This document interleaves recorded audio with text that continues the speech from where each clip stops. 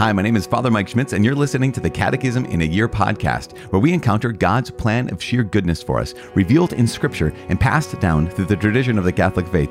The Catechism in a Year is brought to you by Ascension. In 365 days, we'll read through the Catechism of the Catholic Church, discovering our identity in God's family as we journey together toward our heavenly home. It is day 121. We are reading paragraphs 863 to 870. It is Nugget Day, as well as 3 additional paragraphs before the Nuggets.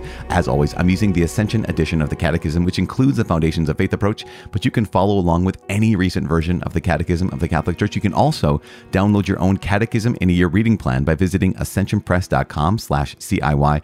And lastly, you can click follow or subscribe in your podcast app for daily updates and daily notifications. As I said, it is day 121. We're reading paragraphs 863, 864, and 865. Those are the last paragraphs of this section, 1, Holy Catholic Apostolic. And then we have a couple nuggets. I don't know.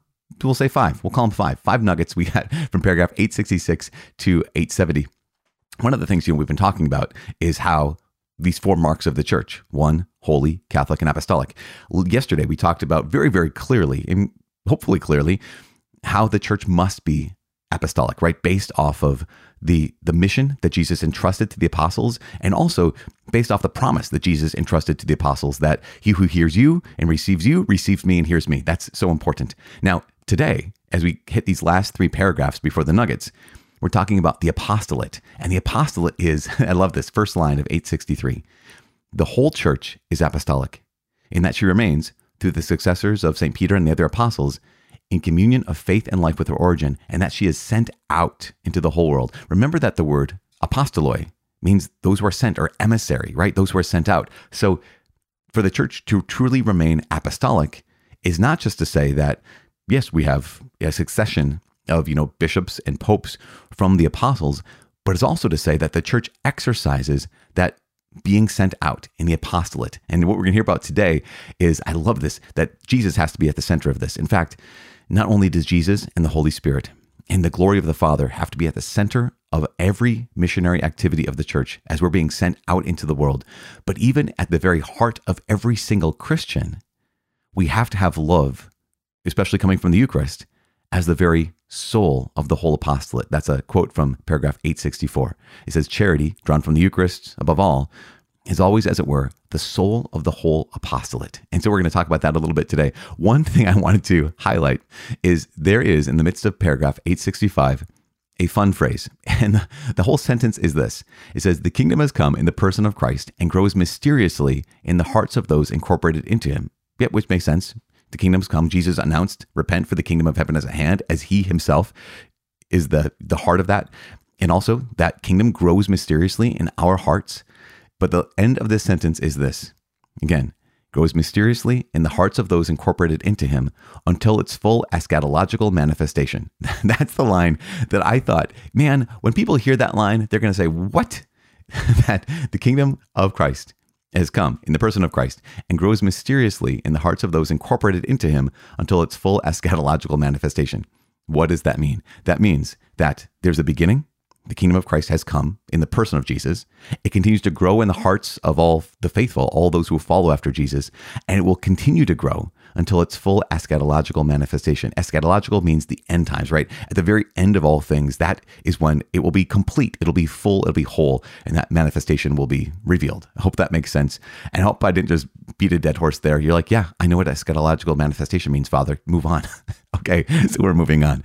Let's say a prayer and just lift up our hearts and our minds to the Father, knowing it's not the point to just simply hear about the Lord, not just the point just hear about his church, but to belong to the Lord and to serve as apostles. I mean, to be really truly be sent out by Jesus, and to know that love has to be at the heart of our life. Love has to be the soul of our apostolate as well. So we pray, Father in heaven, we first thank you for pouring love into our hearts and your Holy Spirit. We thank you for revealing the depth of your love in Jesus Christ. We ask you to continue to pour that love into our hearts for all the times, Lord God, that we have wasted the love you've given to us, for all the times that we have been numb or indifferent to your gifts. We ask that you please wake us up. Help us to acknowledge the fact that you are present, that you are God, that you are good, that you love us, and give us that love so that we can be emissaries of love, that we can be apostles of love to your world. God, there are so many people in this world who do not know how much you love them. Help us to be united to the apostolate of the whole church and to do our small part or our large part to just bring your love to whatever tiny corner of the world we happen to find ourselves. Help us to love the people around us well today. Help them to know that in our loving them, they are reminded of your unstoppable and unfailing love for each one of them. We make this prayer in the mighty name of Jesus Christ, our Lord. Amen. In the name of the Father, and of the Son, and of the Holy Spirit. Amen. Here we are, day 121, paragraphs 863 to 870. The Apostolate. The whole church is apostolic, in that she remains, through the successors of St. Peter and the other apostles, in communion of faith and life with her origin, and in that she is sent out into the whole world. All members of the church share in this mission, though in various ways. The Christian vocation is, of its nature, a vocation to the apostolate as well. Indeed, we call an apostolate every activity of the mystical body that aims to spread the kingdom of Christ over all the earth. Christ, sent by the Father, is the source of the church's whole apostolate. Thus, the fruitfulness of apostolate for ordained ministers as well as for lay people clearly depends on their vital union with Christ. In keeping with their vocations, the demands of the times and the various gifts of the Holy Spirit, the apostolate assumes the most varied forms. But charity, drawn from the Eucharist above all, is always, as it were, the soul of the whole apostolate. The Church is ultimately one, holy, Catholic, and apostolic in her deepest and ultimate identity, because it is in her that the kingdom of heaven, the reign of God, already exists and will be fulfilled at the end of time. The kingdom has come in the person of Christ and grows mysteriously in the hearts of those incorporated into him until its full eschatological manifestation. Then all those he has redeemed and made holy and blameless before him in love will be gathered together as the one people of God, the bride of the Lamb, the holy city Jerusalem coming down out of heaven from God, having the glory of God. For as the book of Revelation states, the wall of the city had 12 foundations, and on them the 12 names of the 12 apostles of the Lamb. In brief, the church is one. She acknowledges one Lord, confesses one faith, is born of one baptism, forms only one body, is given life by the one Spirit, for the sake of one hope, at whose fulfillment all divisions will be overcome. The church is holy. The most holy God is her author. Christ, her bridegroom, gave himself up to make her holy. The Spirit of holiness gives her life. Since she still includes sinners, she is the sinless one made up of sinners. Her holiness shines in the saints. In Mary, she is already all holy. The church is Catholic. She proclaims the fullness of the faith. She bears in herself and administers the totality of the means of salvation. She is sent out to all peoples. She speaks to all men. She encompasses all times. She is missionary of her very nature. The church is apostolic. She is built on a lasting foundation, the 12 apostles of the Lamb. She is indestructible. She is upheld infallibly in the truth. Christ governs her through Peter and the other apostles who are present in their successors, the Pope and the College of Bishops. As Lumen Gentium states, the sole Church of Christ, which in the Creed we profess to be one, holy, Catholic, and apostolic, subsists in the Catholic Church, which is governed by the successor of Peter and by the bishops in communion with him. Nevertheless, many elements of sanctification and of truth are found outside its visible confines. Okay, so there we are, paragraphs 863 to 870. Okay, so let's go back to the very beginning. I've been talking about apostolates, and I didn't define apostolate. I probably should have done that. Good thing the Catechism reminded me that we need to define apostolate. So paragraph 863 highlights this. It says, we call an apostolate every activity of the mystical body that aims to spread the kingdom of Christ over all the earth. So everything that the mystical body, meaning whatever Christians are doing, right, in order to spread the kingdom of heaven, the kingdom of Christ over all the earth, that is an apostolate. Why? Going back to that word apostoloi, emissary, to be sent out. That recognition that as we're sent into the world, both ordained, consecrated, and lay people, to recognize that every action of the mystical body, every action of the Christian that aims at spreading the kingdom of Christ over all the earth, that is an apostolate. And so one of the things that can include is your life and my life. We recognize that it's not just for the bishop, it's not just for the pope, it's not just for people who are in, official, church sanctioned, I guess we'd say it like that, ministries. But every activity of the mystical body that aims to spread the kingdom of Christ over all the earth is an apostolate. And I love this, that line right before it says, the Christian vocation, the Christian call, right? The call of God to every Christian is of its nature a vocation to the apostolate as well, that we're meant to be sent. That's it, that we've been set apart to be sent out. And that is so, so important because no one is disqualified from this.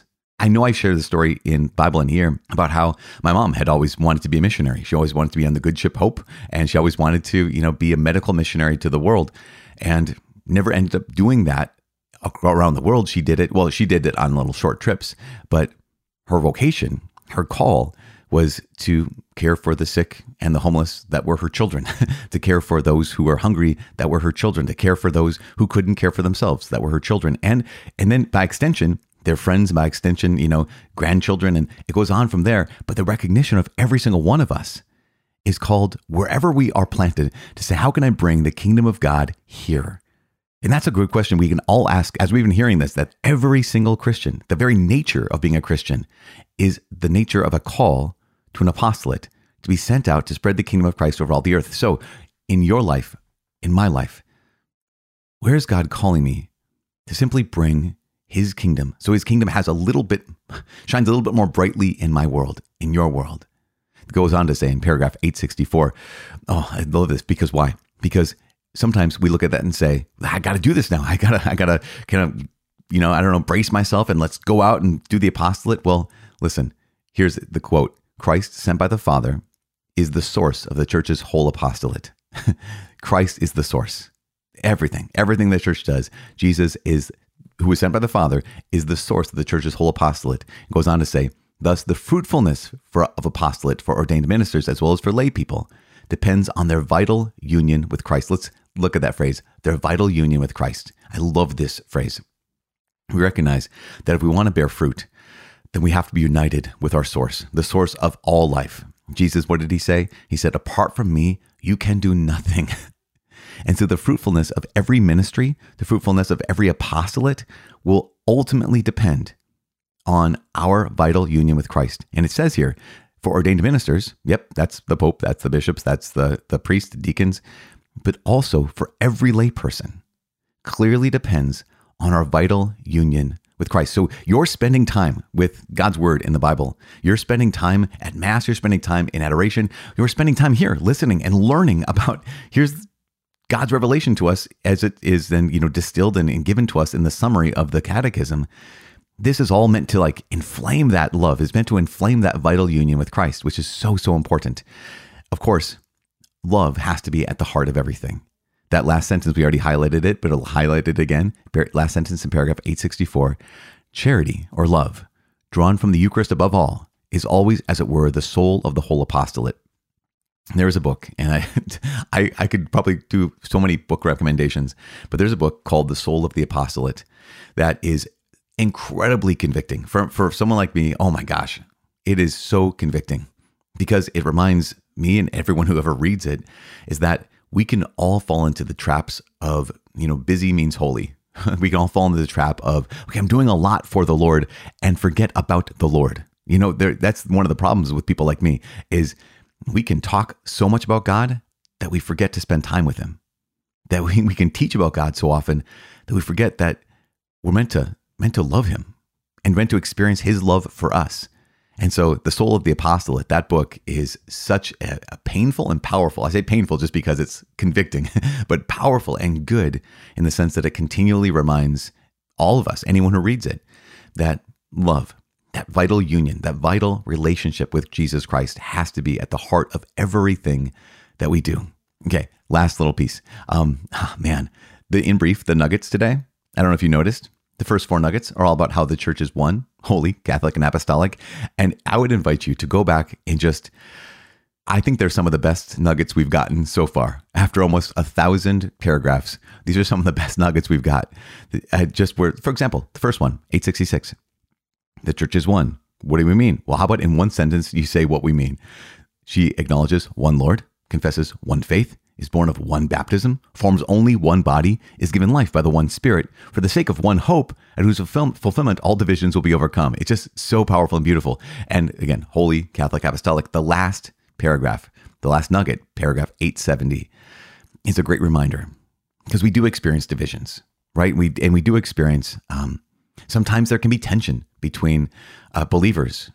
But I keep mentioning the last few days, here's Catholics and here's non-Catholic Christians, and sometimes highlighting or even pointing out the fact that we experience division can be painful in and of itself. And that's okay, because, right, we're meant to work for unity. We're actually meant to pray that those divisions be overcome. That's what is supposed to happen. That's what God wants to happen. At the same time, the church does take pains to affirm that there is goodness. If you're a non-Catholic Christian, I do believe that the Lord is calling you to be Catholic. But that's not to say that in becoming Catholic, you have to say that, oh, the denomination I was raised in or the church I was raised in was bad or didn't have holiness or didn't have goodness. No, not at all. Not at all. In fact, what's paragraph 870 say? It says, the sole church of Christ, which in the creed we profess to be one, holy, Catholic, and apostolic, subsists in the Catholic Church. Yep, so that's what we believe, which is governed by the successor of Peter, by the bishops in communion with him. That last sentence, though, is I think it's powerful. It says, nevertheless, many elements of sanctification and of truth are found outside its visible confines. So wherever you're coming from, the Catholic Church is trying to say, yeah, all those elements of holiness, those are real. All those elements of truth, yeah, those are real as well. It's just the next invitation, which is, would you like to take the next step? And would you like to take the next step and, like I said before, realize your full inheritance that God wants you to experience, He wants you to have. And also to the Catholics who are here and we're going through the Catechism the first time. Maybe you're going through the Bible a second time or a first time right now or a third time even. This is our inheritance. And I know so many people have written to me and said, for years, I didn't realize. For years, I was Catholic. I did not realize the goodness that God has had for me.